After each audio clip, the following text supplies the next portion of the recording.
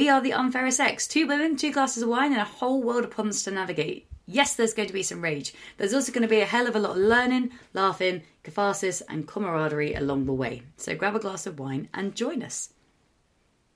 I definitely swapped laughing and learning around there, but that's fine. And also, for the first time in quite a while, this is not a morning one, and we've both got a glass of wine. So hell yeah! Yes, it's Christmas. Nice, yeah, happy Christmas, everybody. Happy holidays, or happy. It's Hanukkah. Happy Hanukkah.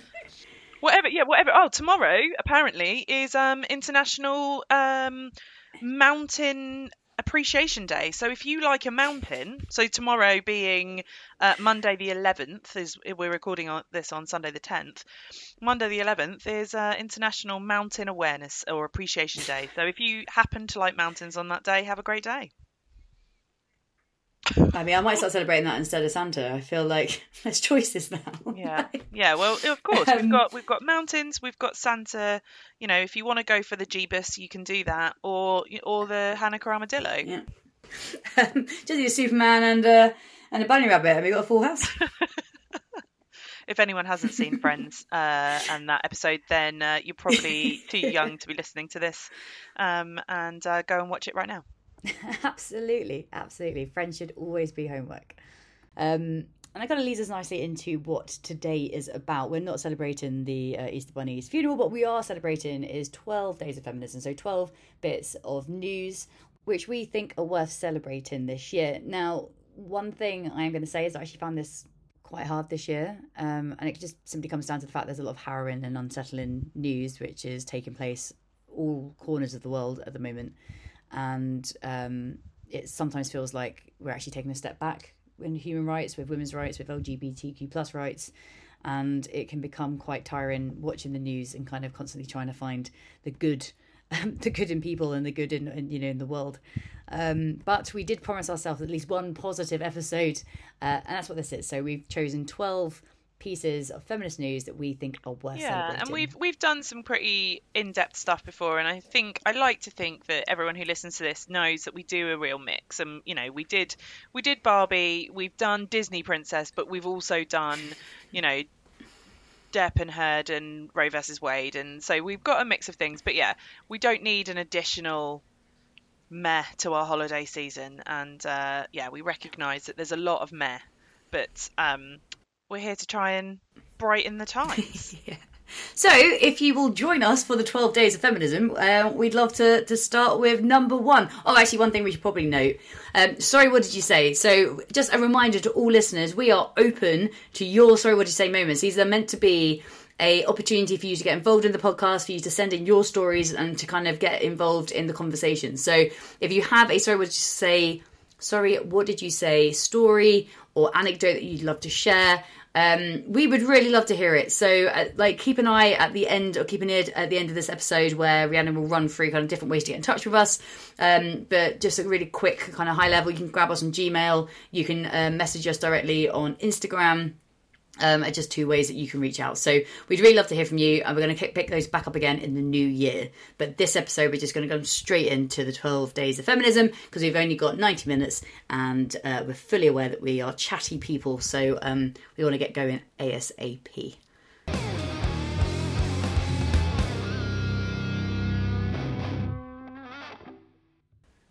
Cool. So Rhiannon, do you want to take us away with number 1? I haven't got the blooming spreadsheet open. I'm gonna take number 1 as being Barbie, Taylor, and Beyonce. Yes, please. That's a great start. Okay. Yeah, let's Fabulous. Start there. So, as everyone knows, we did a Barbie episode. We all know how we at this podcast feel about that film, how wonderful it is, and how it brought everyone together in all its wonderful pinkness. But what we actually wanted to talk about is the effect that women, and particularly Barbie, Taylor Swift and Beyonce, have had on the economy this year. So in Q3 alone, the US economy grew by $8.5 billion, the US economy had $8.5 billion go into it as a result of Taylor Swift and Beyonce's tours, which is just utterly astounding. And those 2 tours And then on top of that, the Barbie and Oppenheimer movies, because obviously they came together, they contributed to 0.7 percentage points of growth in the US, which is utter madness. The huge percentage of growth increase, all because of two Yeah. tours and two films.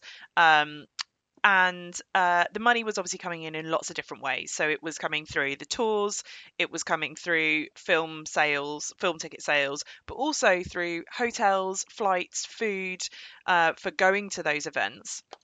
And the impact, we kind of want to highlight the impact that these women have had on the economy, and how astonishing it is. And it's not just on. So let's talk about Taylor Swift briefly. It's not just the tour in particular, but the impact, for instance, that when she went to see her maybe new boyfriend, who is a tight end of the Kansas City Chiefs, as a result of her going, the sales in a single day more than doubled than in the previous season record. The sales in a single day for tickets for the next week more than doubled on the previous season's record, which is just utterly mad. Digital streaming device maker Roku said that the largest demographic increase for the Chiefs versus Bears game was women ages 18 to 49, and that had jumped up by 63% from the previous week. And after Taylor Swift attended the Chiefs versus Bears game, the amount of viewers reached an all-time high of 24.3 million. A standard preseason game gets about 16.7 million. So she gained she managed to gain that those games about 8 million viewers. Like, it's just astonishing. The what do they call it? The Swift effect. Like, what that did. Yeah. And the problem is, and we've spoken about this before, isn't it? Because a lot of people mock things such as like the Swift effect, or like, you know, people going a bit crazy for Barbie and all that kind of stuff. And what I read was that apparently the directors of Oppenheimer spoke to Margot Robbie and basically asked her to move the release date of Barbie, and she turned around and went, absolutely not. So actually it's Margot Robbie who is responsible for kind of making that weekend happen and getting people back in the cinema. It wasn't just the fact that she brought money back into the economy, or that, you know, that whole weekend brought money back into the economy. It brought, like, it fed back into the culture of society, isn't it? It kind of reignited something that was such commonplace for us before COVID. So yeah, no, it was a really fascinating year, I think, seeing women entrepreneurs really succeed, but then also to have the people following them being given a little bit more credit as well for the fact that suddenly these whimsical, girly, you know, fascinations with celebrities, oh, right, hang on, there's actually an economic effect here, and maybe they're not quite as silly as we were calling them before. Yeah, I mean, and the whole Barbie-Heimer thing, you know, the chances are, who knows, but I'd be really interested, and they must have the stats somewhere, the number of women that went to Oppenheimer that wouldn't otherwise, and the number of men that went to Barbie that wouldn't otherwise, like what that crossover actually was. And as we know, I don't know where I'm going with that. But yeah, it would be super interesting. No, that's a really good point, though. That's a really good point. Yeah, how much did Oppenheimer gain from Margot Robbie saying, absolutely not, I'm not moving this film, and making Barbie, was it Barbieheimer? Is that what we called it? Barbieheimer. Oppen Barbie. The other way doesn't make sense. That's the thing, isn't it? It's like cross-generational, it's cross-gender, it's basically like broadening the audience that you have, which is why I think, when I know football's going to come up a little bit later, but that's why football for me is crazy, is why would you not want to like promote that game further and kind of like broaden the audience, and the whole time you're shutting like female players out of this and not making it, you know, a viable game, like career for them, you're shutting out a huge part of the market. It's just so funny from like an economics point of view. It really is. I mean, I don't know how to take this next bit of information, but a lot of things that I've read about this, people have said, oh, well, you know, it's not going to last. It was just the tours, and then they're not going to have an effect. And it's like, well, okay, so the tours brought in a lot of money, and of course the same effect is not going to continue. The same amount of money is not going to be going into those cities when those tours aren't happening. But again, you see Taylor Swift at an event, and suddenly everyone wants to be part of that. And you know, it's like, okay, so no, the tours aren't bringing in money, but the people still are. But also the pink effect, I think, like the Barbie film, like maybe people aren't still going to cinemas to go and see Barbie, but people are still buying pink stuff, and people are still buying merch, Barbie merch, and Mattel's sales have gone through the roof. So I think there is a real impact there. And actually, so I read something the other day, and I wanted to just mention sort of the Taylor Swift effect and how this isn't a sort of new phenomena. So Marilyn Monroe did a similar sort of thing. She used to use her face to get people to go to things and to support other women. And so I read a story the other day about how Ella Fitzgerald couldn't get a gig at a particular club because she was both overweight and she was black. And so Marilyn Monroe rang the club and said, if I'm there, if you book her, I will be front table every single night, and the amount of people that will come to your club to see me will be worth it, and the press that will come will be worth it, and she's amazing. So you have to book her anyway. And so they agreed and they booked her. And she was indeed there every single night. And Ella Fitzgerald said she never had to like beg for another club job ever again. But again, it's like it's women using their image, like famous women using their image to support other people. And I know that wasn't her Taylor Swift's plan when she went to that Kansas Chiefs game, but that's the effect it had, and it's a very similar thing. And I think it shows how women supporting women, not bringing the ladder up behind them, and all of that stuff is a real positive.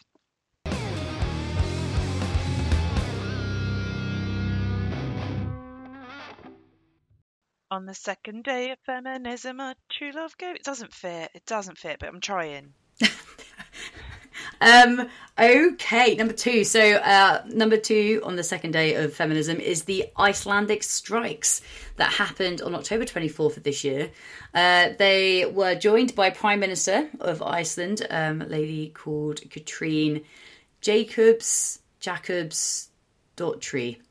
Jakobsdóttir, yeah, Dottir means daughter of, so yeah, it's I would say Jakobsdóttir. Jakobsdóttir. Perfect. Yeah. We do our best. Basically, the Prime Minister of Iceland, forgive us, please forgive us, Katrin. So the Prime Minister of Iceland joined an estimated 100,000 women and non-binary people in an all-day strike. And now this is the biggest protest the country apparently has ever seen. It was organised under the slogan, "Do you call this equality?" And the strike was called to raise awareness around the systemic wage discrimination and protest gender-based violence, as well as to highlight unpaid work, such as childcare, that often falls on women. Now, it's been quoted in some professions, Icelandic women still earn 21% less than men, and more than 40% of women have experienced gender-based or sexual violence. So those were kind of the core parts of the strike in October. Now, this strike mirrors the 1975 strike that also took place in Iceland. It was known as the Women's Day Off, or more colloquially as the Long Friday.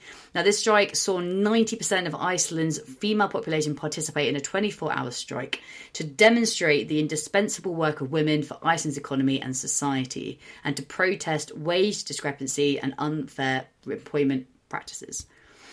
Now, we talk about this a lot in terms of the unpaid labour and actually being able to demonstrate how much of an economic benefit that has. Some people have actually taken the time to try and work out how much a stay-at-home parent would cost if you were to actually hire out those roles.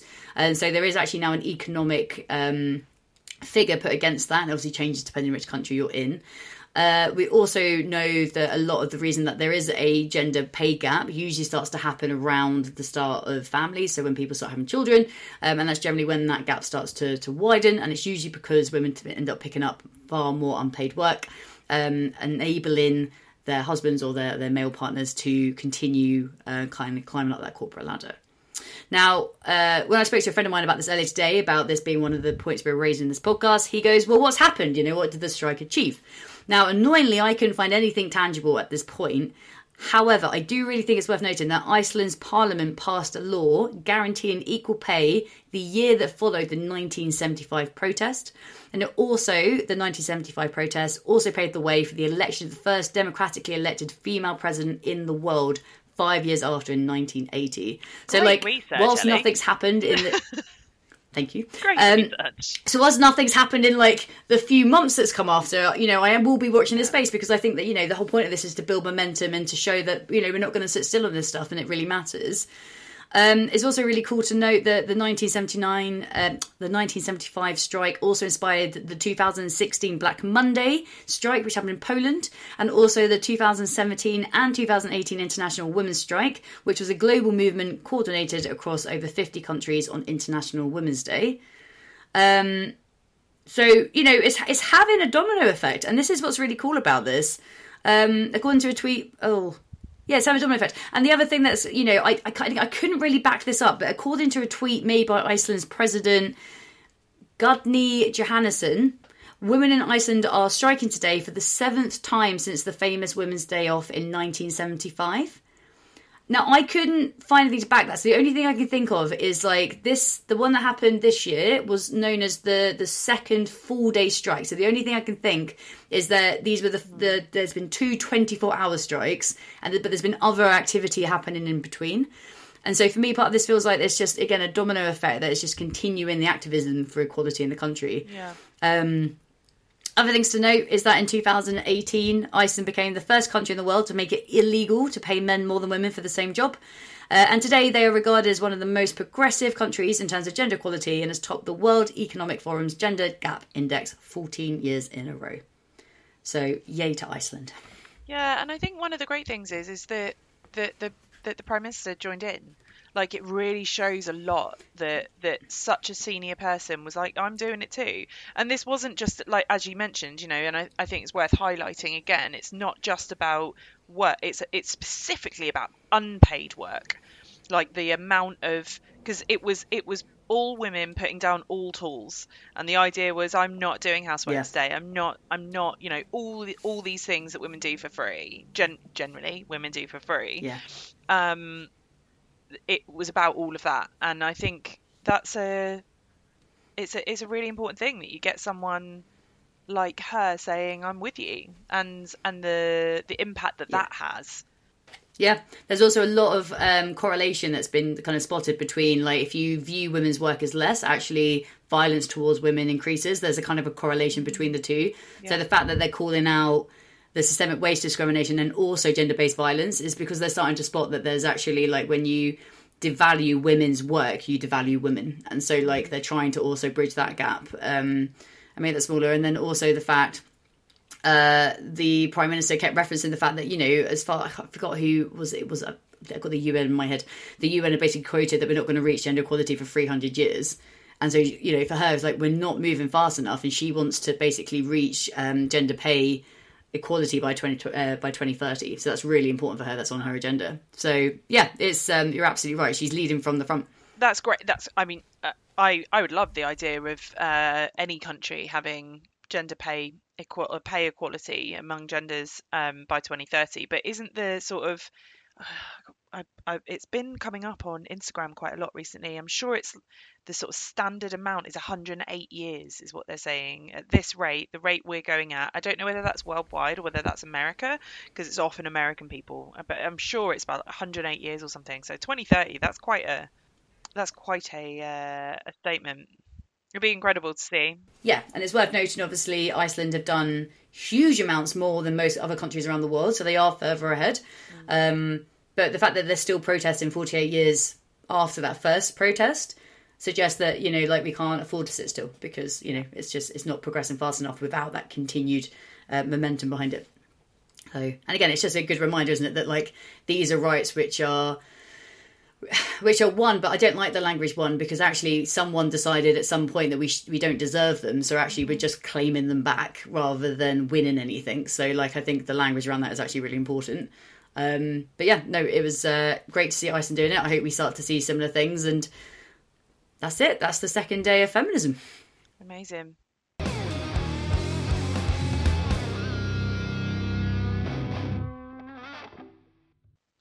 still can't fit it in. On the third day of feminism, unfair respect gave to you.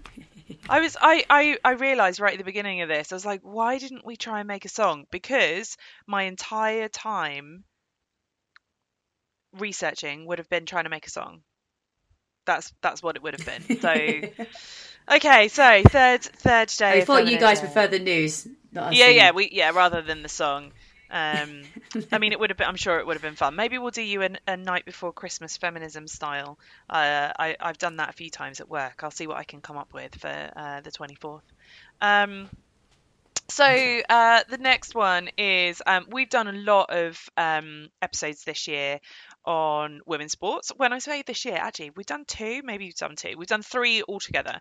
Um, but this really, really can't be ignored that across women's sports, there's been record attendance and viewership of women's sports, and it seems to be just rising, rising, and rising. So, two other ones aside from what we've already previously discovered around discussed around women's football. So, Rugby Women's Six Nations and the Golf Solheim. I think it's Solheim Cup both broke viewership records in the UK this year. And what's great is there seems to be some unique viewing happening as well. So huge numbers of people are watching the women's games and not watching the men's games. So 9.5 million hours were watched of the Solheim Cup, with 33% of its audience not watching the male equivalent and of the Ryder Cup. And I'm not saying we don't want people to watch men's sport. It's not an either or. But I think it's really interesting that some people are choosing to watch women's games over men's, and that's quite nice. And they're saying that the Golf Association says that basically indicated that there's a really unique audience for women's competitions, and how it's bringing in a whole new range of audiences. Previous viewing figures were 6.3 million hours, so it's gone up by 3 million hours, which is incredible. The Women's Six Nations in rugby That's, yeah. also broke its viewership record in the UK with 10 point. I didn't know it was done in hours, but yeah, with 10.4 million viewing hours on TV were clocked up, which broke the previous record of 7.7 million hours.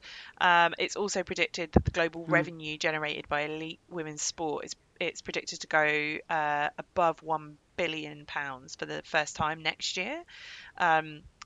Which I can't remember where I saw it, but I'm sure I read somewhere that 3 or 4 years ago it was predicted that women's sport would never get to 1 billion. So it's just rocketed.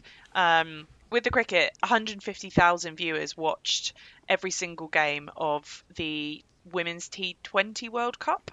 The tournament had 7.11 million viewing hours, which is up by nearly 1.5 million than the previous time in 2018. And then in America, this blows my mind that any collegiate sport gets this number of viewers, but the Women's National Collegiate Athletic Association tournament drew nearly 10 million viewers for their final game, which was up 103% from the previous year. So, like, Fucking hell. completely, yeah, just unbelievable. And then the WNBA draft audience, so when they pick players, increased by 42% between 2022 and 2023, Yeah. and was up by 89% when it came to Wow. women viewers. So a massive amount of women decided to tune in. Yeah. And then the Women's Super League, the interest in the Women's Super League increased by 81% from the previous year. And also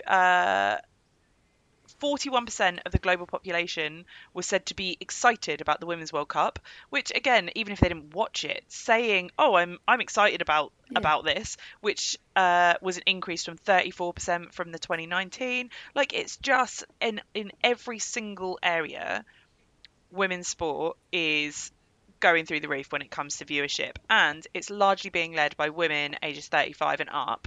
But There's been some things to suggest that young men are starting to look to women's sports.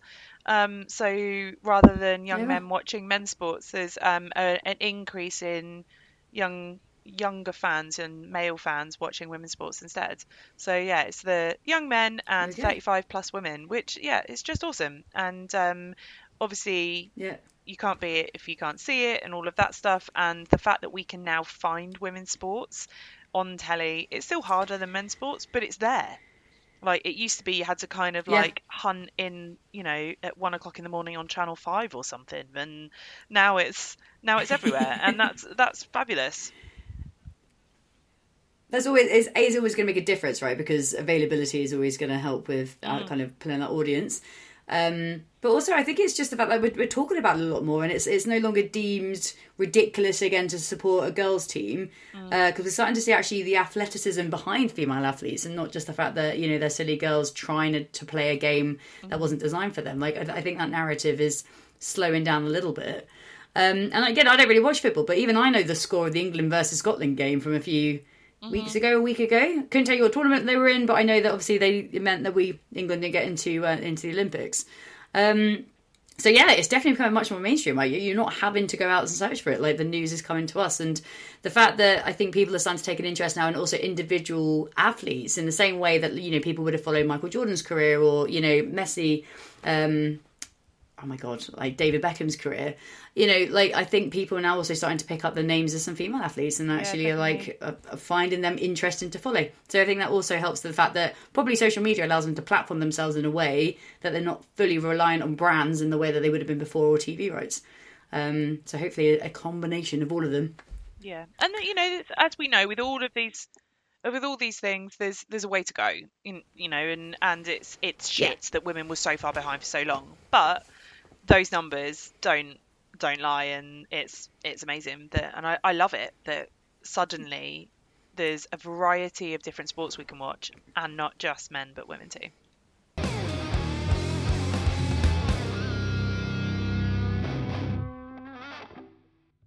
Over to you for number 4. I'm also really excited. Oh yeah, because the next one actually works a little bit, I think. So we're on 4 Nobel Prizes. Nice. That kind of fits. Yeah. Thank you. So 2023 proved to be a record year for women in the Nobel Prizes season. Since the first Nobel Prizes were awarded in 1901, women have won only 5 out of 225 physics prizes, 3 out of the 93 economics prizes, and 13 out of the 227 medicine prizes. In total, 65 women have won prizes since 1901, representing only 6.7% of the total number awarded. But the numbers have been on the rise since the early 2020s, and this year we saw almost half, 47%, of the Nobel Prizes going to women. And the reasons apparently why this was so notable is that some of these prizes went to only women. So some of them are joint prizes, but actually some of them have ended up going to a single person, and that's why that's such a big thing, because often a woman has contributed rather than, or co-owned a bit of work, where 2 of the prizes here have gone to just women, and they were in much more masculine fields, or traditionally seen as more masculine fields. So example of that is Claudia Goldin was awarded the 2023 Nobel Memorial Prize in Economic Sciences for having advanced our understanding of women's labour market outcomes. The Royal Swedish Academy of Sciences explained that Goldin provided the first comprehensive account of women's earnings and labour market participation through the centuries. Her research reveals the causes of change as well as the main sources of the remaining gender gap. So, and actually we're going to drop a link, so if you wanted to read her research, you're welcome to do so. There's links to that. Others to win, you've got French-Swedish physicist Anne Louhilia, who shared the physics prize, and Hungary's Katalin Karikó, who was awarded the medicine prize alongside American Drew Weissman. And last but certainly not least is Iranian rights activist and former vice president of the Defenders of the Human Rights Centre, the DHRC, Narges Mohammadi, who won the Peace Prize. Now, she has faced numerous arrests and spent years in jail campaigning against the oppression of women and violence towards women. And more recently, Mohammadi was placed behind bars for the recent protests over the death of 22-year-old Mahsa Amini, who when she was in police custody. Mm-hmm. From behind bars, Mohammadi contributed an opinion piece for the New York Times, writing, "What the government may not understand is that the more of us they lock up, the stronger we become." Now, in the words of the Nobel Committee, this prize is the Peace Prize is first and foremost a recognition of the very important work of a whole movement in Iran and its undisputed leader, Narges Mohammadi. So yeah, really big year. Again, I think a lot of reasons why we've been kept out of them for so long is because we've been kept out of work for so long. Women have been kept out of actually having our contributions noted and celebrated. A little fun fact, Marie Curie was the first laureate in 1903, and she is to this day the only woman to have received 2 Nobel Prizes. First for physics in 1903, and then in 1911 she won the prize for chemistry. So there we go. Awesome. 4 Nobel Prizes. Did Marie Curie win the first one with her brother or husband? Or... don't know. I can't remember whether that was a joint one or not. I'm pretty sure she won one on her own, but I think she might have won one as a joint one. You're asking a good question. It was her and Pierre were awarded the Nobel Prize for physics jointly with Henry Becquerel for their combined, though separate, work on radioactivity. So that was in 1903. Yeah. She actually apparently passed her doctorate thesis in physics in the same year. Wow, that's amazing. There can't have been many women who were doing doctorates at that point. This is what this, and I think, did you say? That's amazing. Yeah, 1903. Yeah, and I think this is what really kind of frustrates me about this sort of stuff. Is like, yes, this is brilliant news, and 47% in this year's run-ins is great. But it's just like, how many more would we have dominated if we'd actually been allowed to do the fucking work and actually have our names? Yeah. Go to university, actually have our names written on the research papers that we were supporting. You know, there's a thing the other day, apparently Einstein's wife was equally as brilliant as science, you know, and possibly helped supported him on some of the stuff that he created, or he discovered. And we know that about authors and stuff like that. We just know that there's been contributions by women throughout history that just have been completely unmarked. So, do we know what Einstein's wife's called? Oh my goodness! Stop asking good questions. I'm sorry, you know? because now we've said Einstein's wife. I don't want to just call her Einstein's wife. Her name was Mileva Marek, maybe? You're absolutely right. He had 2 spouses, but it was Mileva, who he married in 1903. Yeah, she was a Serbian physicist and mathematician. Well, we might have to do a bit of research on her. Clever cookies. Oh, well, so Einstein, sorry, I'm just reading a bit. Apparently Einstein gave a portion of his 1921 Nobel Peace Prize winnings to support her. I assume that's after they'd got divorced. I don't know whether that's because she helped him or not, but I suppose... listen, we're learning with you. We don't know. If any of you know anything about Einstein's wife, Mileva Marek, please tell us, and we'll tell everyone else. Sorry for that brief detour.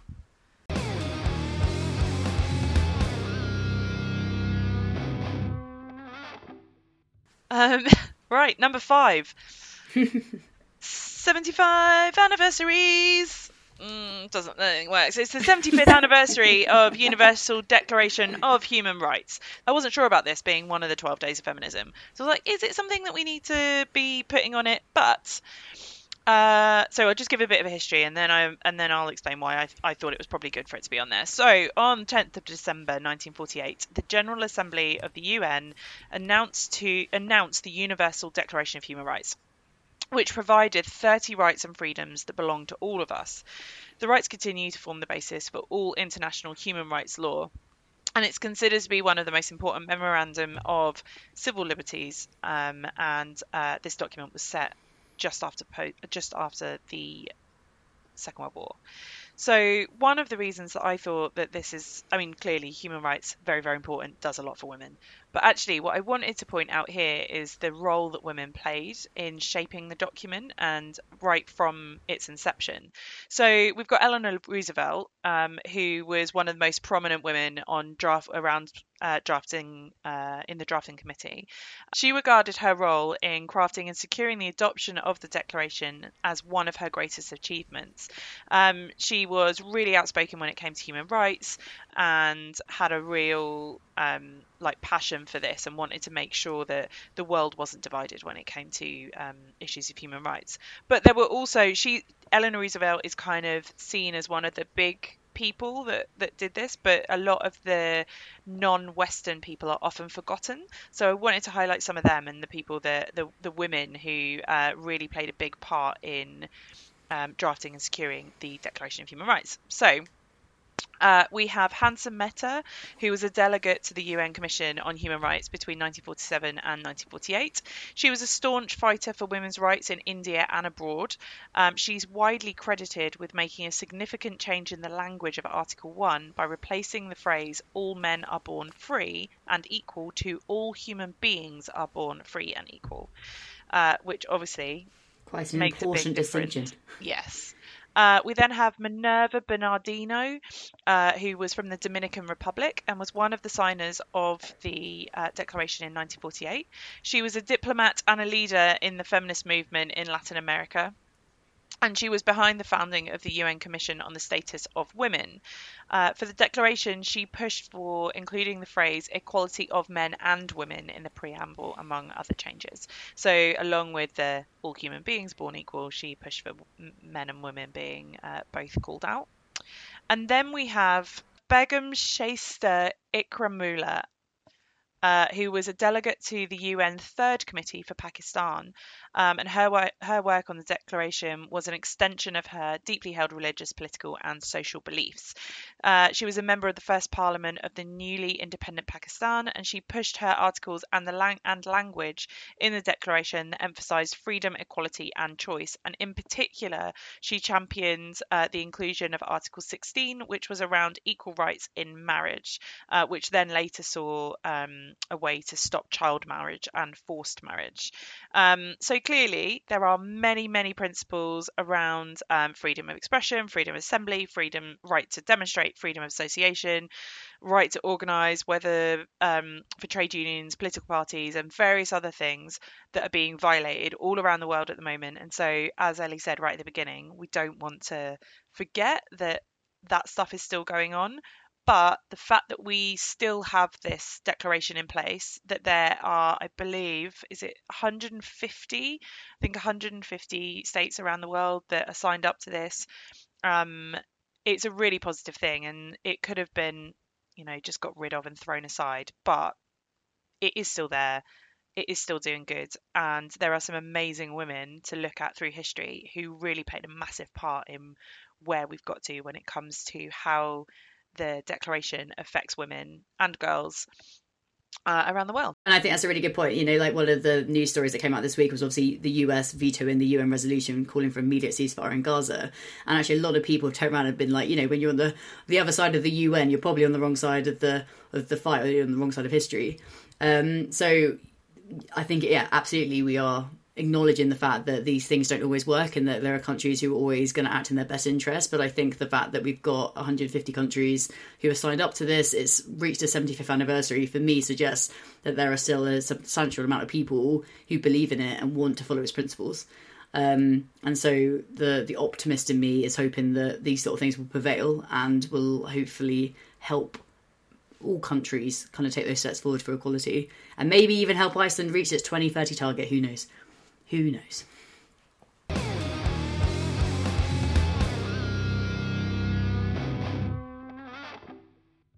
Numero 6. On the 6th day of Christmas, we have period products tested with actual human blood for the first time ever. Yes, you have had that right. Fuck me, what on earth? I'll turn into a song later of 6 blood tested tampons. Before 2023, the absorbency of period products were tested with either saline, which is like salted water, or just water alone. And let's be honest, they're not even close, remotely comparable to menstrual blood, which is thicker than water, substantially thicker than water, and contains mucus and endometrial tissues and other secrements, from the system. So, like, the fact that they thought they could get away with this, and they have got away with this for so long, is just, mind blowing. I mean, it's literally a phrase, blood is thicker than water. Like... Oh, beautiful. Yep. So a study published in the journal BMJ Sexual and Reproductive Health on the 7th of August 2023 is the first ever to compare absorption levels of menstrual products, including tampons, pads, cups, and menstrual discs. Do you know what a menstrual disc is? I've got no idea. Do you? Oh, there we go. I'm looking. Apparently they are most effective for heavier flows, but it's the first time I've heard of them. So this journal basically ran its test using human blood for the first time. Instead of actual menstrual blood, which is apparently really hard to obtain for scientific testing, researchers used blood packed with red blood cells, so it kind of gave the consistency of, but obviously wasn't the same as menstrual blood. And they said basically like testing products this way will not only lead to products that are properly designed for the reality of menstruation, but they'll also help healthcare providers gain a more accurate assessment if heavy bleeding is a concern. Because at the moment, obviously, you're using your pads and your products as a identifier about how many you're using in a month. But obviously, if they're not being designed for proper absorption, then obviously they're not giving you accurate readings anyway. As menstrual equity charity Bloody Good Period notes, the fact that period product absorbency has only just started to be tested with actual blood shows just how far we have to go when it comes to menstrual health, bodily education, and period normalisation. Period blood in adverts has long been shrouded in secrecy and shame through the use of blue blood. And the fact this is reflected right back to the product testing phase highlights the deep-seated stigma and miseducation that exists around periods. It's also a real big concern for me that, companies have been able to release products to market that haven't been tested properly for their primary use. And in effect, they're using women as their fucking guinea pigs. Like, that's not acceptable. And also, fuck you to Tampax, right? Because when you've got those really heavy periods and they leak through, pants are fucking expensive. And the fact that we are still paying tax on our fucking tampons and sanitary products, despite the fact it was abolished in 2021... news is actually apparently that these companies never passed that on to us. So women are still paying a markup on their products because the businesses have been pocketing at 5%. I think the most they've ever given us back is 1%. So the bastards are not only pocketing the difference, but they're also making us pay for fucking pants that, we bleed into because their products aren't designed or tested properly for their actual function. Well, I've just been learning about menstrual discs. So, and bear in mind again, like we're not medical professionals. I've literally just spent 2 minutes Googling this. So a menstrual disc is like a menstrual cup. It is being marketed as the the contender to menstrual cups. It's insertable and can last up to 12 hours of, even if you've got a heavy flow. It says that menstrual cups look like cups and menstrual discs look like discs. And I assume it means like a frisbee type thing because I can't find a picture of one. A cup sits in your vagina below your cervix and extends into the canal depending on the type or brand you choose. A disc, on the other hand, fits back into your vaginal fornix, which is where your vaginal canal meets your cervix. So apparently it collects more blood, is comfier, and you can have sex while you wear it. What? It says this is great. Menstrual discs don't take up any real estate in your vaginal canal, making it an ideal option for period sex. They sit at the base of your cervix, just like a diaphragm, so as long as it's inserted properly, you and your partner shouldn't be able to feel it. This then says, so this is on healthline.com. That said, a particularly deep or enthusiastic sex sesh could cause it to shift. Based on user reviews of 2 popular menstrual discs, some people do report feeling the disc and having experienced some leakage during sex. I mean, it's apparently it's a version of a menstrual cup that's designed for heavier flow and for longer protection. Which has got to be positive, right? Oh, now I found a little disc. Now I see it. It looks like a long, like an oblong closed up condom. So before a condom's open, Oh, wow. it's like an oblong closed up condom. Huh. I mean, it's probably why they use the word disc rather than oblong condom. I feel like the sales are probably going to be higher with a disc. No. Yeah. But there we go. That now we know. Well, Christmas sex though, that's the pitch. Christmas sex, you know. So not only are they designing better products for us because they're now finally testing it with the right fucking material, but also you get to have a bit of hanky panky over the Christmas season. Yeah. Period or no period. There we go. I've got one more picture. The cup looks like a funnel. The disc looks okay. Not an oblong condom. You remember those things that you those toys when you were a kid that you turn inside out and then they pop? It was like a little semicircle and you could turn it inside out and then it would pop up. No. That's what it looks like. It looks or like a Tunnock's tea cake. It looks like a Tunnock's tea cake. That kind of shape. What I'm going to say is don't join their marketing team. I think and don't put a Tunnock's tea cake inside yourself. Don't ever do that. Like, yeah, we're not health professionals, but like, definitely follow that advice. Don't do that. So there we go. That's all you need to know about everything you ever needed to know about a menstrual disc from Rhiannon.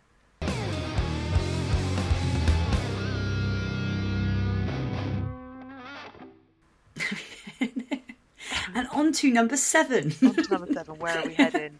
We're heading to cervical cancer, but it's good news about cervical cancer. So, a new cervical cancer trial has been hailed as one of the most remarkable studies that has happened in the last 20 years, and has offered a reduction in death rate of up to 35%. And it's using drugs that were already on the market. So, what they've done is they've got a drug that was already used, but they've worked out that very specific timing around giving that drug could increase survival rates. So in a trial of 500 female patients aged between 26 and 72, scientists randomized them into 2 groups, and then they either received the chemoradiation therapy, which is the standard chemotherapy that they get, or they got the chemo with this specific drug at 7 weeks into their therapy. And at the end of a 5-year follow-up, 80% of the women who received the combination drug and the radiotherapy were still alive, and in 73% the cancer had not returned. And like I said, that's a 35% reduction in death than has previously been the case. And as I said, this is the biggest step forward in 20 years when it's come to cervical cancer.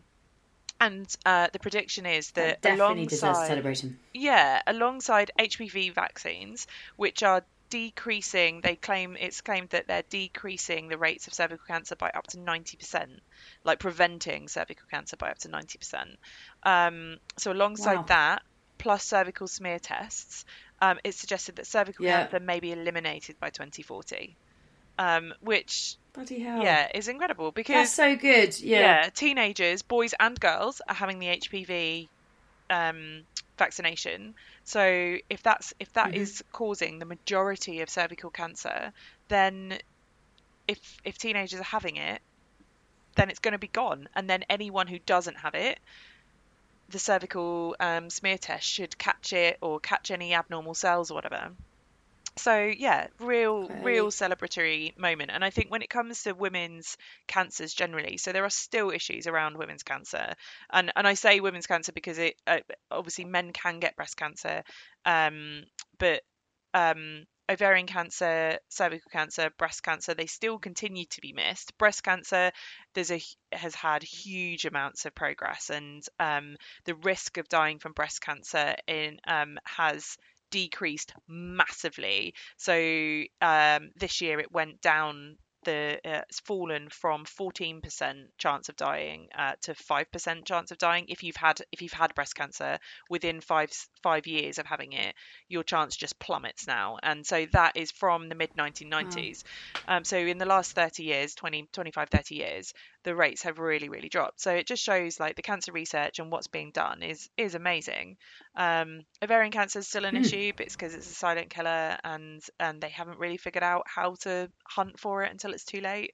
But yeah, I think this in particular, like managing to discover that a drug that was already on the market was already being used, but if it's used in a very specific point of your therapy, just massively changes your prognosis. It's just incredible. Like medicine's amazing. That's huge news. That's really, really great news. Yeah. Absolutely deserves to be on this 12 Days of Feminism list. Yeah, I think, yeah, like I said, it really blows my mind. Yeah, but ovarian cancer being a silent killer, and hopefully that starts to change the more we take women's symptoms around their menopause and their endometrius and their menstrual cycles. Like when we start taking that a bit more seriously, hopefully we'll be able to start spotting these things a bit sooner, because it won't, they won't just jot it down as like, oh, it's just, period cramps. It's actually, there's other stuff going on here. It is amazing. Like all the time, people are discovering new things about the drugs that we already have available. I mean, when it comes to ovarian cancer, it's really hard. I mean, I don't know if did it end up in the podcast? I think it did. So my mum having ovarian cancer, I asked the doctors whether now that she's got ovarian cancer, is there anything that will happen for me? Like if your mum has breast cancer, you're more likely to get mammograms early, and they basically said no. And I was just like, what? Like, I don't really understand. So obviously if you have the BRCA gene, which is the gene that means you could inherit breast or ovarian cancer, and your chances of getting those go up massively. At that point, there's all sorts of preventative surgery you could have and things. But if you have any cancer in your family, you're more likely to get cancer. And so I thought, well, maybe there'll be something. And they just said no. They did say to me, if I have menstrual problems, then they might consider doing more invasive, more in-depth scans and tests and things. But yeah, I was just quite surprised, because it is such a silent killer. Yeah. Joe and I were at the hospital the other day, and we were talking, he was talking about like Joe's age and that he might then suddenly get, tested for certain cancers. And I said, just out of interest, like what is the age and like what kind of cancers are you searching for? Are you looking for? And apparently like men don't start getting screened until they're in their 50s. And it's generally for prostate cancer. Things which are, but mostly if they're showing symptoms. So like women obviously get cervical screenings from the age of 25 pretty regularly. Whereas it like, from the doctor, he was basically saying that, men basically it doesn't start until they're in their 50s, and generally it's based on symptoms rather than regular screening. So I was surprised as well. I had no idea. I thought that when men got to 50, I didn't know exactly what age it was, but I knew it was around 50. I thought prostate screening was standard. I mean, maybe it's not. The reason it's not done so regularly is because it's a contested thing within the NHS as to what the benefit is versus the cost. And so actually the reason that they don't do it as routinely as they would do a cervical cancer is because for men there's like misdiagnosis, and generally the positives of it don't outweigh the cost of it. And actually with prostate cancer, from what I understand of it, you can live with prostate cancer for a very, very, very long time. So I've had members of my family who've had prostate cancer for 20 years and they've died from something else. Ian McKellen's had it for like 20 years, I'm pretty certain. So maybe it's one of those things. It's like, actually, is it worth? Because then you've got to keep going back for tests. You've got to keep, which you want to do. Like, so, but I can understand where the NHS are coming from.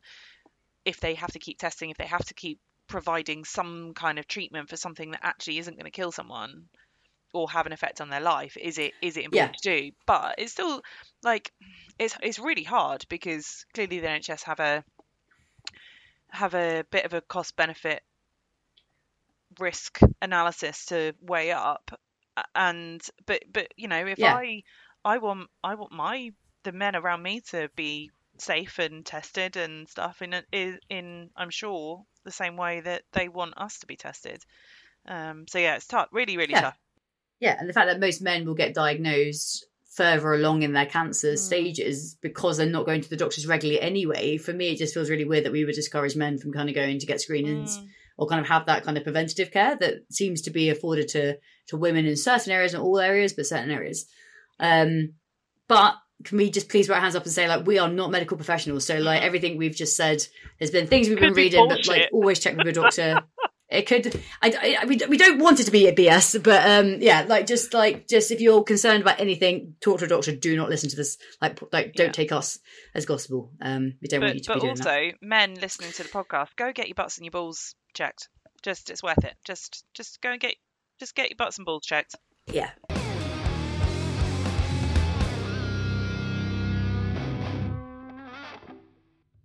All right, number 8. We are done. It's gone a bit sad for a while, but I promise you it does come back up again, okay? So number 8, a woman has been convicted of taking a British girl, aged 3 at the time, for female genitalia mutilation in Kenya. So on the 16th of October 2023, Amina Noor was convicted of assisting a Kenyan woman to carry out the mutilation of a female genitalia of a British citizen overseas back in 2006. And that took 7 years to kind of get a conviction in court. The conviction, which carries a maximum sentence of 14 years, is the first for assisting in such harm under the Female Genital Mutilation Act of 2023. Now, the senior Crown prosecutor, Patricia Strobino, hailed Noor's conviction, saying this kind of case will hopefully encourage potential victims and survivors of FGM to come forward, safe in the knowledge that they are supported, believed, and are also able to speak their truth about what's actually happened to them. She adds, part of the challenge of this type of offence is the fact that these types of offences occur in secrecy within specific communities within the UK. Although these offences and practices are prevalent, it is often very difficult to get individuals to come forward to explain the circumstances of what's happened to them, because there was a fear that they may be excluded or pushed away or shunned, isolated from their community. And actually, that is one of the biggest issues about this, because it's considered a cultural tradition. A lot of people don't see harm in it because it's kind of happened before and it's come from somewhere. Obviously, us on this podcast completely disagree with that. I think many in the UK, obviously the UK have now got, or since 2003, have had the Female Genital Mutilation Act. So we are strongly against this.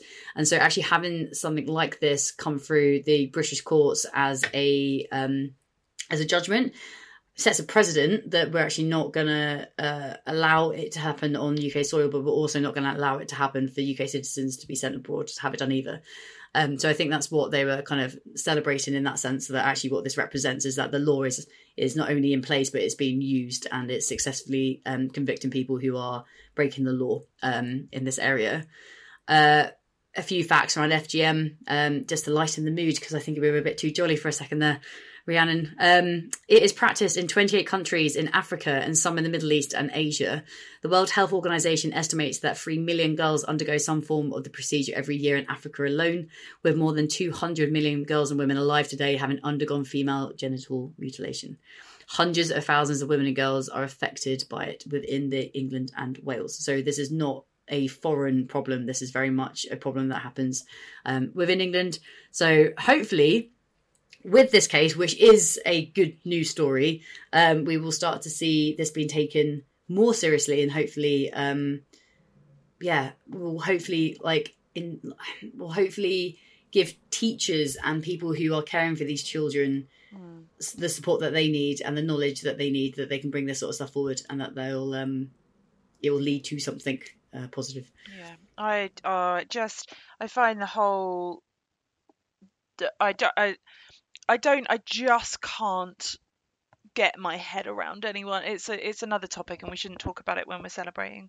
I just can't get my head around anyone who wishes to do it. I mean, I feel the same about circumcision.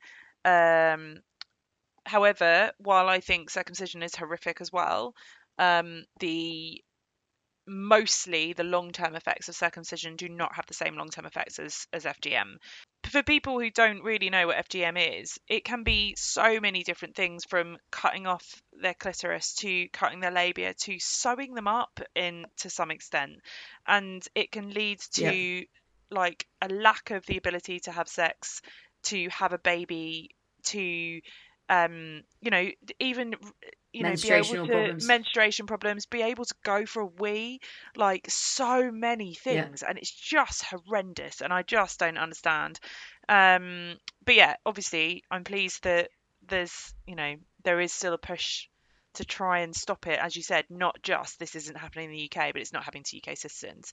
And just while we're at it, there's a group that I follow on Instagram called the Vavengers, and they are a survivor-led organisation who stand with and for women who are affected by FGM or cutting and other forms of violence. And they do a lot of really good stuff, and I've a lot of what they post is really interesting. And they're a relatively new group, like they've been growing in the last few years, and they seem to do a lot of really, really good work. So go and have a look at them, and there's all sorts of ways you can support women in that situation. Cool.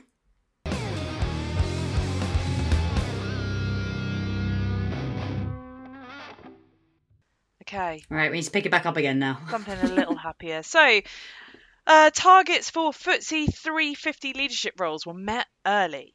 So we could argue that... Hang on, what number are we on? I don't know. The ninth day of feminism. Day of feminism, I'm sorry. The ninth day of feminism, targets for the FTSE 350 leadership roles were met early.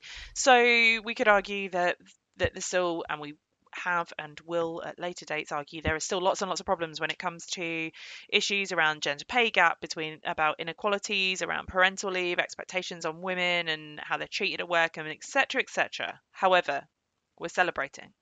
So so the plan was we're forcing ourselves to celebrate.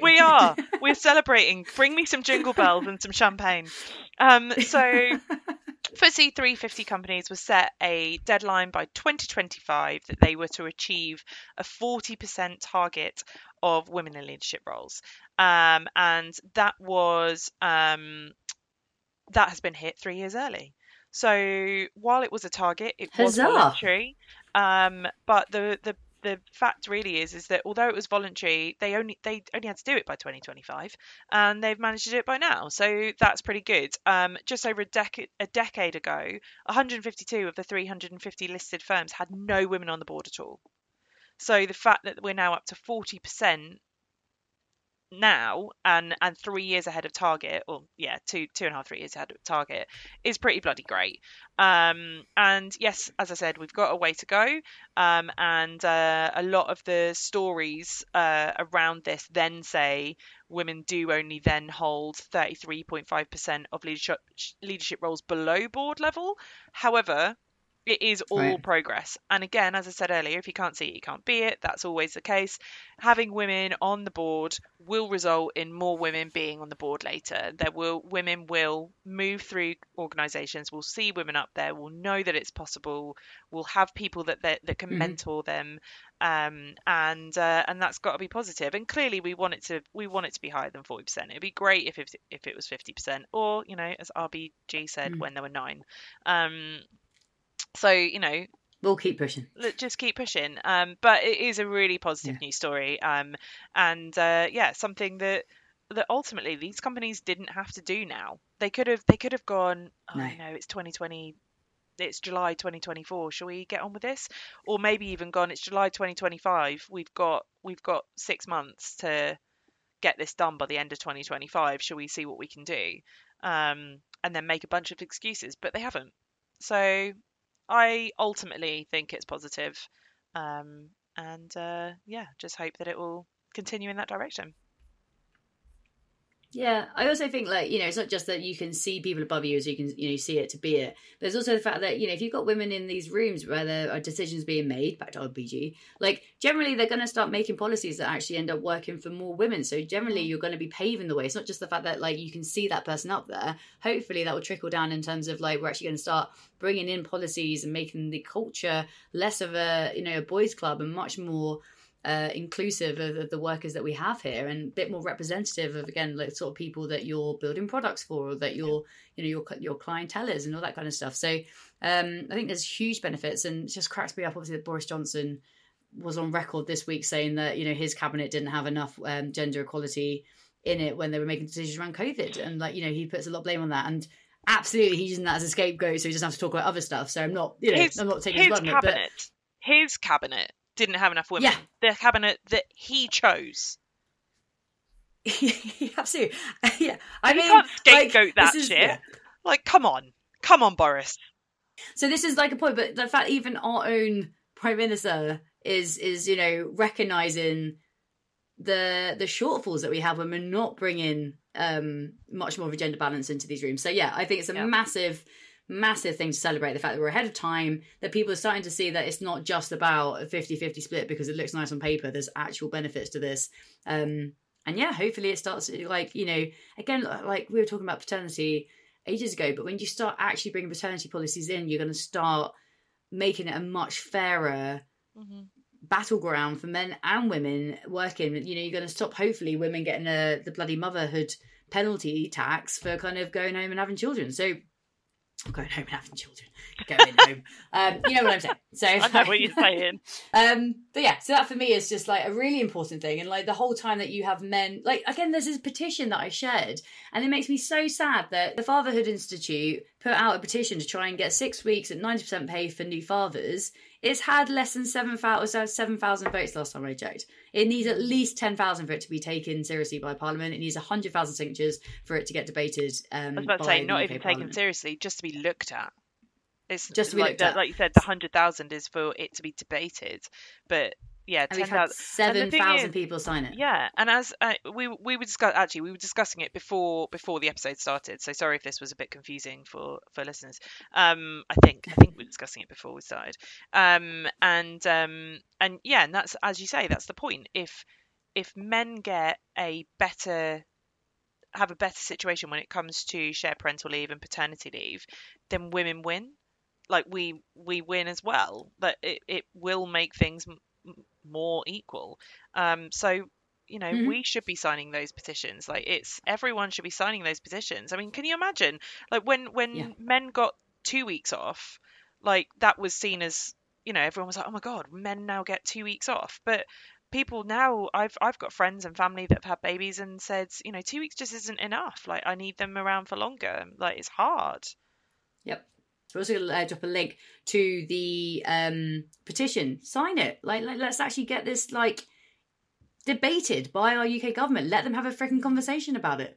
Because at the moment, it's just being, like, pushed into a corner, and everyone's, like, having chats about, like, what more we can be doing. This is what we can be doing. As individuals in the UK, we can be signing petitions and getting our UK government to actually start taking the concerns that we have more seriously. Couldn't agree more.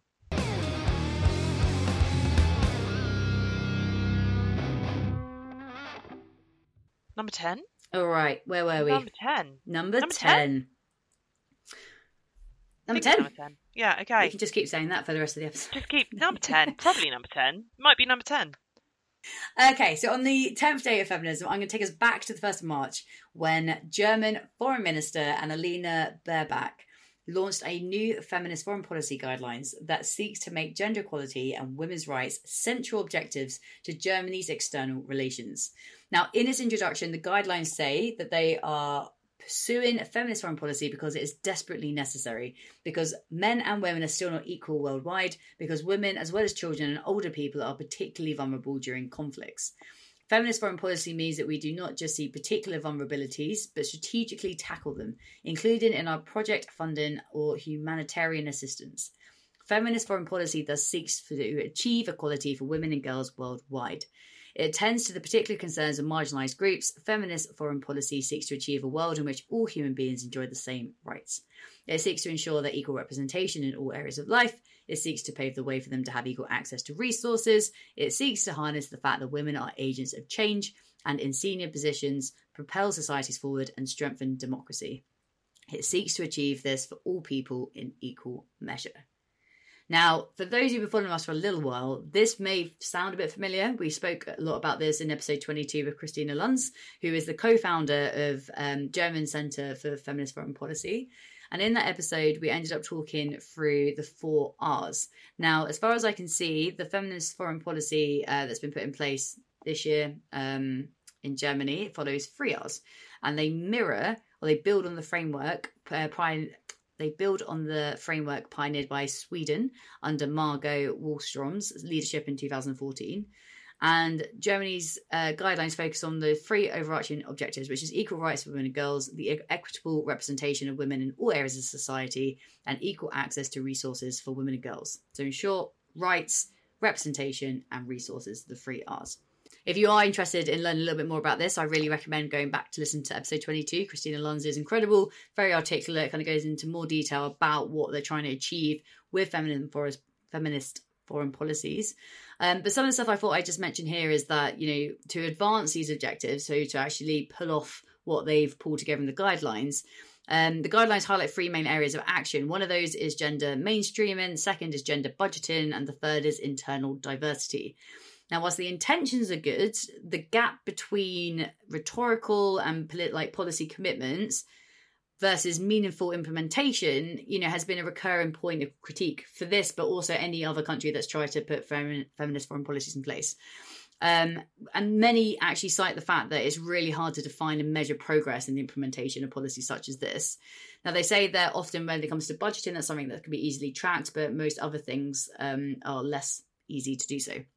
They also say that navigating political resistance has also been flagged as a challenge, as well as how the feminist foreign policy fits into the broader shifts that Germany's foreign policy has kind of had over the last couple of years, particularly the move towards higher defence spending. And we know from Christina Lunz's episode, the states which are much more patriarchal in their thinking tend to rely much more on war and conflict and defence, whereas those which are much more feminist in their thinking tend to build more into communities, into families, into welfare and health.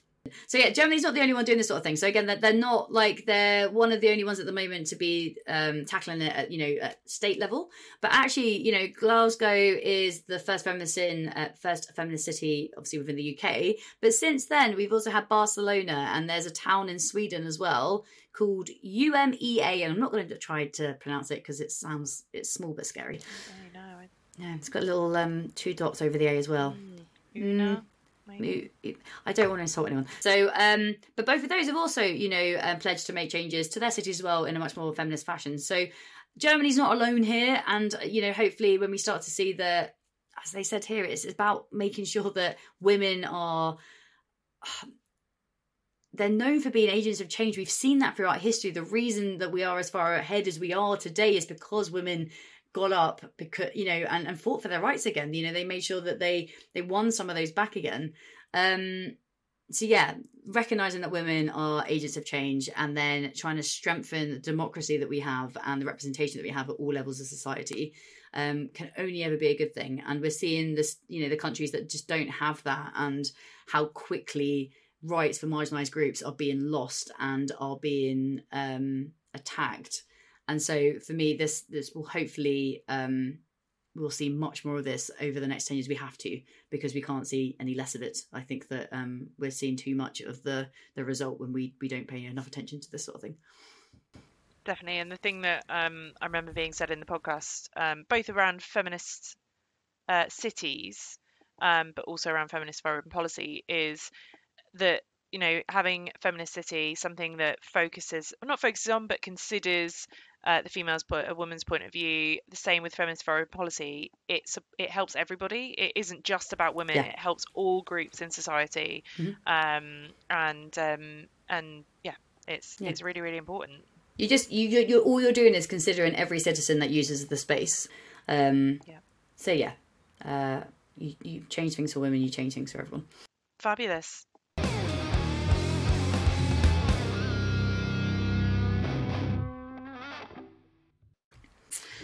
On to the penultimate one, our 11th day of feminism, reclaiming abortion rights in the USA. So again, we have on a number of occasions covered bits and pieces on abortion around the world, and specifically about Roe versus Wade. So anti-abortion advocates scored a big win in 2022 when the Supreme Court overturned Roe v. Wade.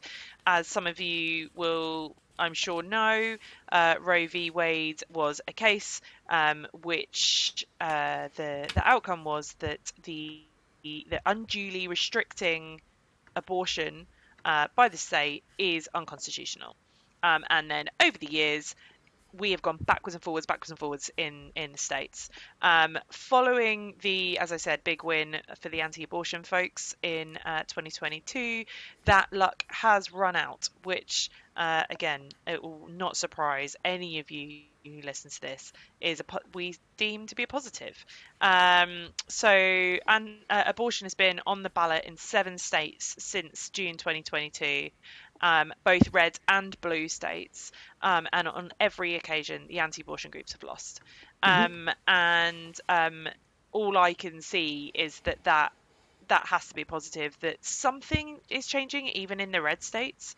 We're forever looking at issues of abortion in America. Women are having their rights taken away. Family planning clinics are being closed. Women and girls have to travel across state lines to go and get abortions, and it's not safe, and it's expensive, and it's just putting people in danger. It's also, as we know, the chances of backstreet abortions and dangerous situations coming up if you don't have access to that kind of healthcare is horrendous. So the fact that it's come up 7 times since June 2022, and every time the anti-abortionists have lost is really positive. Yeah. So this year in the UK, or no, not in the UK, in England and Wales, in May, there was a new law was passed around safe access zones to abortion clinics in England and Wales, which basically gave like a buffer zone around abortion clinics or family healthcare clinics, to stop people from protesting outside, which it meant that certain activities were not allowed to happen within 150 metres of the clinic. And that included reciting prayers, holding placards, reading from the Bible, or otherwise attempting to dissuade women from having terminations. So those safe access zones haven't actually been terribly useful in most cases. The Home Office are being criticised quite heavily for not properly policing it. But the fact that those laws came in May is a positive, even if there's some work to be done to actually make it happen and make those laws land. Yeah. It has to be a positive thing. So women don't go to get an abortion for contraception. They're not thinking, oh well, if I get pregnant I can get an abortion. That's not happening. Women go to get an abortion in the worst case scenario because they're in a situation that they can't or don't want to be in. So being read versus they're exercising their bodily autonomy to make a decision for themselves. Yeah. Exactly. So being read versus from a Bible, or being yelled at or told you're evil or whatever else, is like you're already going through a really horrible thing that you don't want to be going through, whether that be pregnancy or termination or whatever. Like, it's not okay. So yeah, I see these things as positive. Still a way to go. The fact that these things are still coming up in being put on the ballot, abortion is still being argued constantly in America. We're still having problems with these safe access zones in England and Wales. It is progress. It is, and I think it's made people stand up and again recognise that their rights are temporary. They can be removed, and I think that people are now much more prepared to go and vote and make sure that their voices are being heard, and that if they really care about these sort of topics, that they're making sure that their vote is counted towards this sort of stuff. And as we're seeing, when women do come out in numbers, they are reclaiming those rights for their bodily autonomy back again, from people who thought that the overhaul of Roe versus Wade was the end of that conversation. And I think we're proving that it's not the end of the conversation. And we're seeing a lot of court cases at the moment about women who have almost lost their lives, who've had their now uteruses removed because of complications, which would have been completely avoidable had they been allowed to have access to the healthcare which abortions provide. So I think also we're going to keep seeing the legal landscape within the US being targeted with very specific cases within the abortion debate, because I think the people who believed that overturning Roe versus Wade was again the end of the conversation, they'd won. Like, they just hadn't sat and thought about every single scenario that was now going to be affected. And women definitely are considering those scenarios because they're finding themselves in them. And so I think that we're going to start to see is that there's probably going to be a very heavy legal landscape around this area for years to come. And again, hopefully we're going to continue to see states kind of wake up and go like, this is ridiculous, like women deserve bodily autonomy. Yeah, let's give it back to them.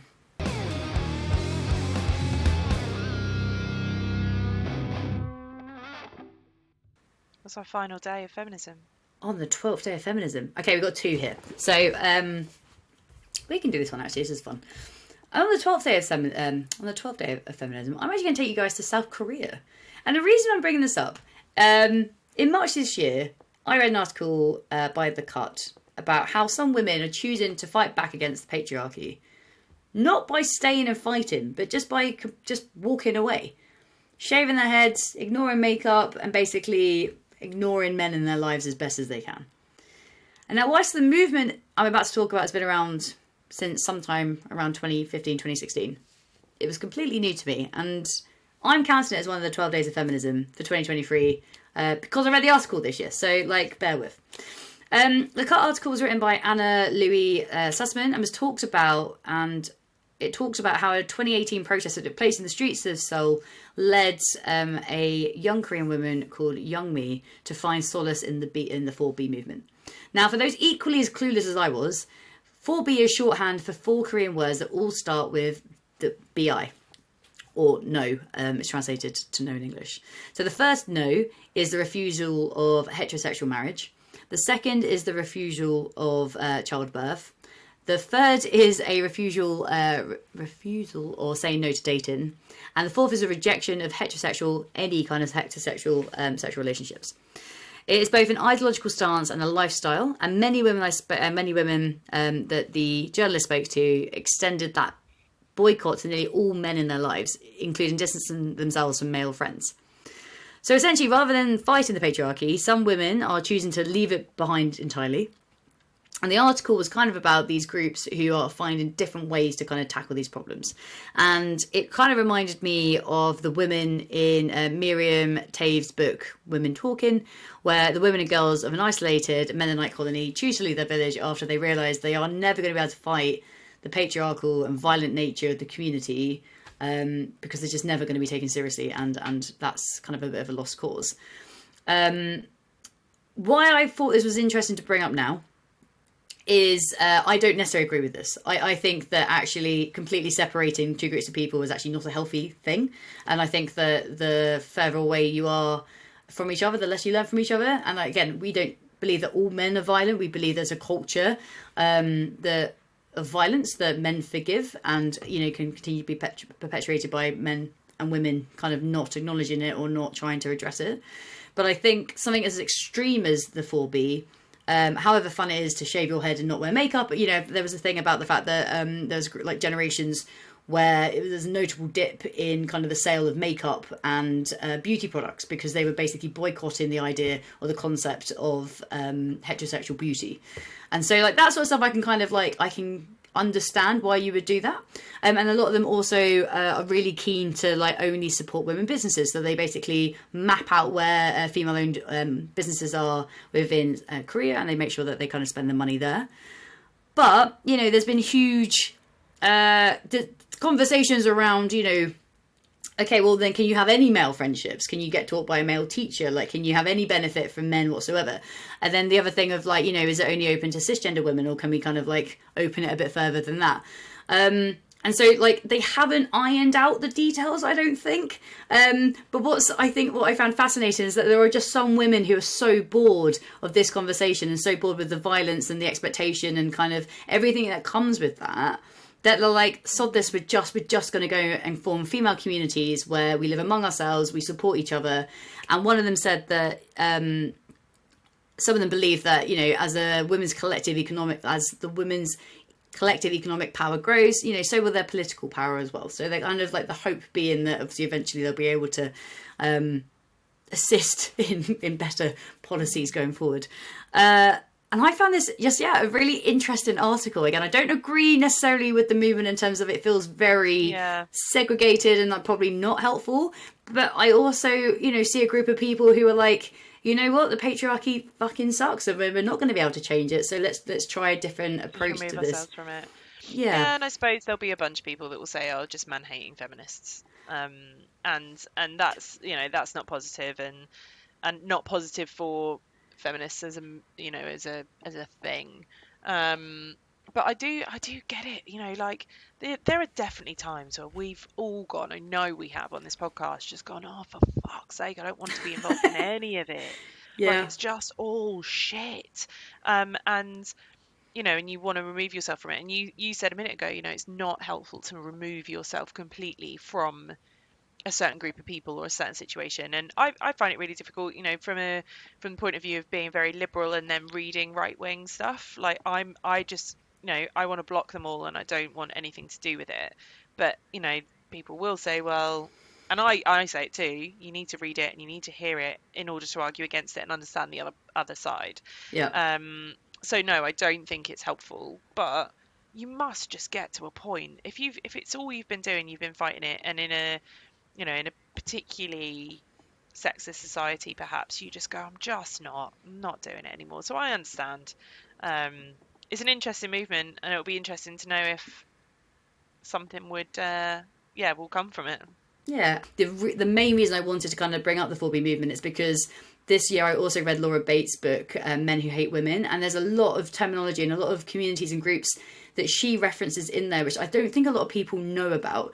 And so 4B, the women's movement in South Korea, I think would probably get likened to Men Going Their Own Way, which is a male supremacist ideology, again, about the idea that men should completely distance themselves away from women.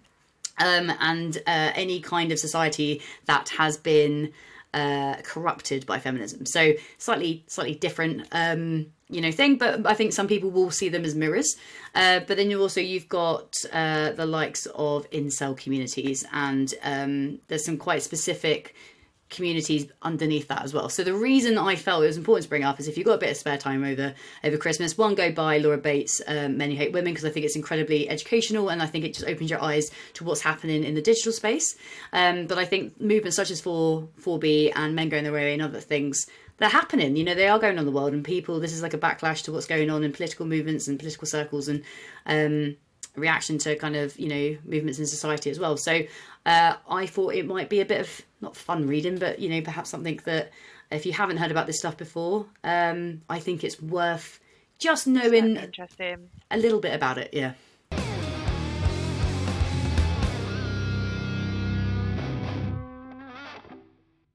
That's been our 12 Days of Christmas, 12 Days of Feminism. And I'd just like to point out to everybody, we may have been talking for nearly 2 hours, but actually I think you're getting about 90 minutes of this. Yeah, we'll cut it down a bit. And we managed to get 12 topics into 90 minutes. Like, that's unheard of.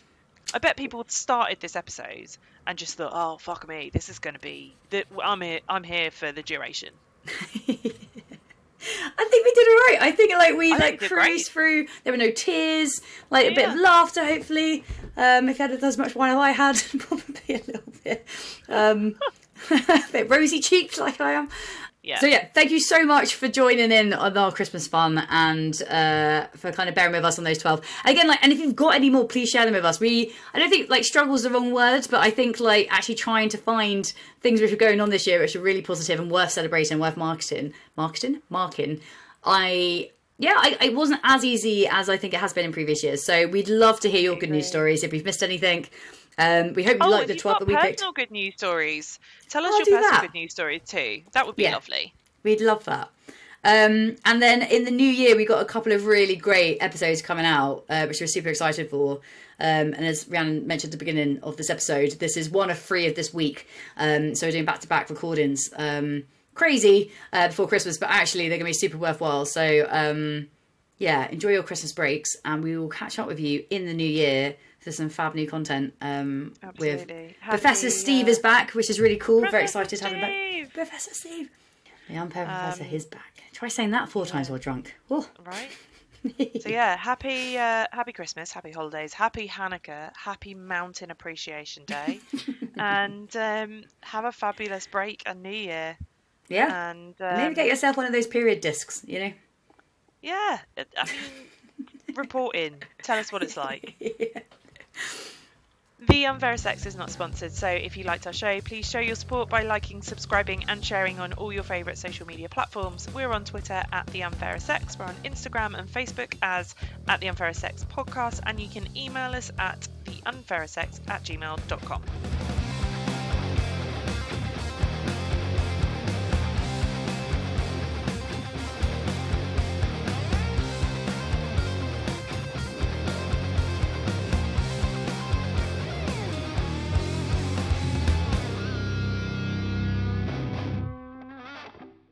No, oh my giddy aunt. Wine. Let's go to wine. Just stop this. I was about to say, I think both of us have gone a few times, and it's because we are actually two women and 2 glasses of wine today, and we haven't done it for a little while.